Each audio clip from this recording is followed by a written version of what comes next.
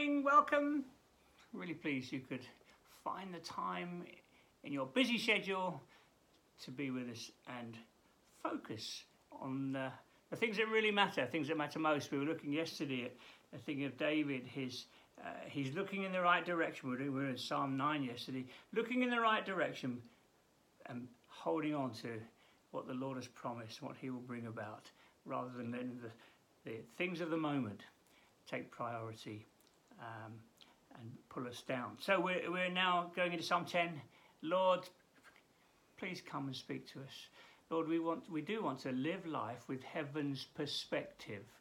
We really do. So easy to be thrown by the moment, the stuff of each day, and all the fears and craziness that we see in the culture around us. So Lord, please, would you be speaking to us this morning as we spend these few moments with you in your word, in Jesus' name.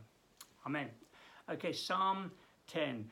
Whoa, this is a tough one to begin with. Do you ever feel like this? Listen.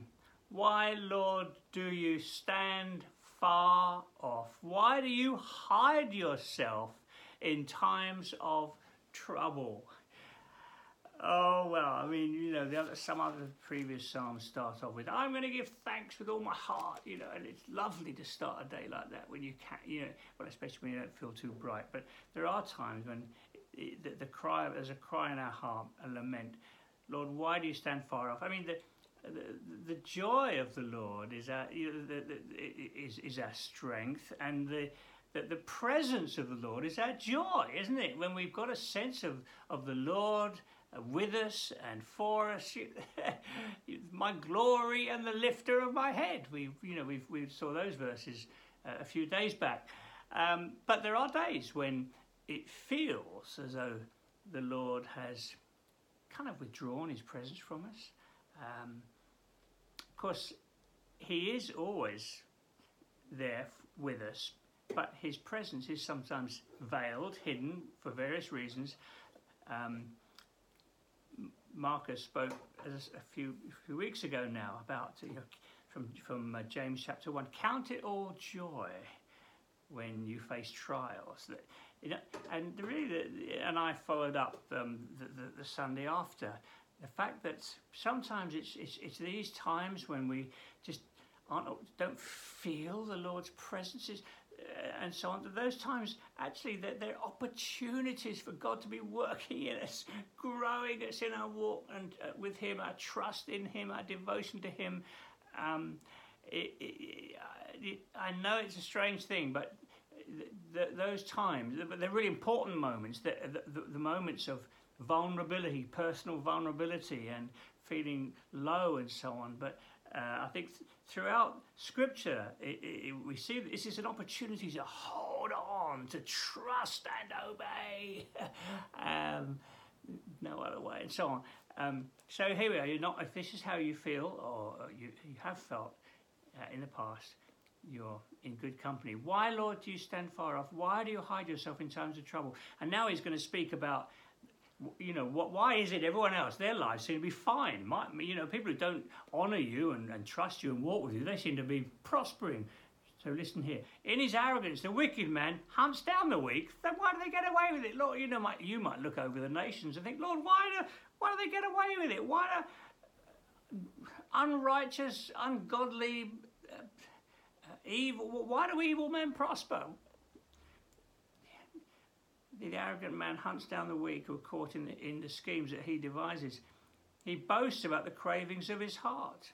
Just the pride of self-centeredness. Our culture is all about I, me, myself, because I'm worth it, all that sort of thing. And, oh God, the Lord of the universe that we've just been speaking about in earlier Psalms, he's kind of closed out. The Lord of creation, shut out, boasts about the cravings of his heart. That's where his God is. He blesses the greedy and reviles the Lord. Blesses the greedy. That's the way it is in our culture, isn't it? Oh, look how well they've done. Look how prosperous they are. Look how, perhaps a little note taken of how it's happened. He blesses the greedy and reviles the Lord. Ouch. Speaking here about ungodliness in the world around him, people reviling the Lord. Well, we know that happened. It's true, isn't it? People with no regard for the Lord of creation, of redemption, a Saviour, his name blasphemed. In his pride, the wicked man doesn't seek him. No time for God. In all his thoughts, there's no room for God. His ways are always prosperous. Your laws are rejected by him. He sneers at all his enemies. It's interesting, isn't it? The previous Psalms, we had that prophetic perfect. Remember I spoke about that? You know, the Lord, justice over the earth and so on. That prophetic awareness and confidence is so confident in what God's going to do that it's put in the present tense. You have brought about your justice on the earth. Now we're in the thick of it. We haven't got the prophetic perfect. We're in the Lord. We're in the thick of it here, as we are very often as we walk through life. His ways are always prosperous. Your laws are rejected by him. This is the ungodly person with no time for God, doesn't seek God, no room for God. He says to himself, nothing will ever shake me. The arrogance, oh my goodness, the arrogance. Nothing will ever shake me. He swears, no one will ever do me harm. Oh wow, what arrogance, what pride. His mouth is full of lies and threats. Trouble and evil are under his tongue. He lies in wait near the village. From ambush he murders the innocent, takes advantage of the innocent, exploits the innocent. I often see in Scripture God's heart for the underprivileged and the poor.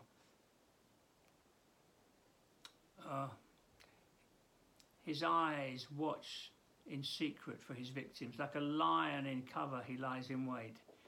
He lies in wait to catch the helpless. He catches the helpless and drags them off in his net. His victims are crushed, they collapse, they fall under his strength.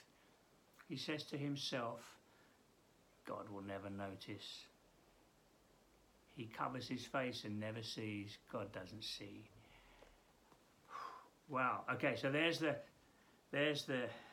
ungodly man seems to be just prospering, taking advantage, no regard for God at all. Now we hear the prayer of a godly man. Arise, Lord, lift up your hand. Oh God, you often feel like that, don't you, when you look across the world? Oh God, arise and let your enemies be scattered. Oh God, please, we're looking in your direction. Don't forget the helpless. Why does the wicked man revile God? Why does he say to himself, he won't call me to account? But you, God, you see the trouble of the afflicted. Yes, he's looking in the right direction now. He's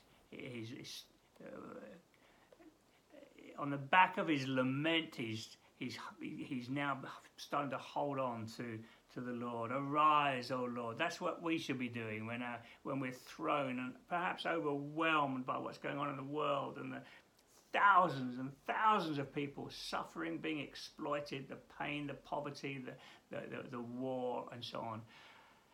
We arise, Lord. Lift up your hand, O God. Don't forget the helpless. Oh God, please.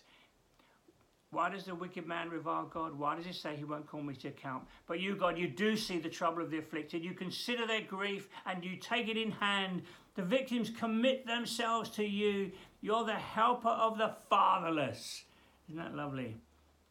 Break the arm of the wicked man. Break the arm. That speaks about his power. It doesn't speak literally just go around and break their arms. Okay, it's break the arm. Just bring their strength to an end. Call the evildoer to account for his wickedness. As I've said many times, it's God's mercy that holds back his justice, not wanting any to perish. His mercy holds it back, but it will come about. Rights being wronged, wrongs being righted, sorry. Call the evildoer to account for his wickedness that would not otherwise be found out. The Lord is king, for he's really looking in the right direction now, isn't he? The Lord is king forever and ever. The nations will perish from his land. You, Lord, hear the desire of the afflicted. You encourage them and you listen to their cry, defending the fatherless and the oppressed, so that mere mortals will never again strike terror. Lord, thank you once again. We're seeing David looking in the right direction, reminding himself of who you are. You're the defender of the fatherless. You're king forever. Your eye is on us. Lord, may help us, like David, in the midst of all the things that we see around us, help us be looking in the right direction and praying in your purposes. Your kingdom come, your will be done on earth as it is in heaven. Go with us today, I pray, in Jesus' name. Amen. God bless. Keep highlighting your Bibles. Keep speaking and singing the Psalms. Hope you join us again next time. Bye now.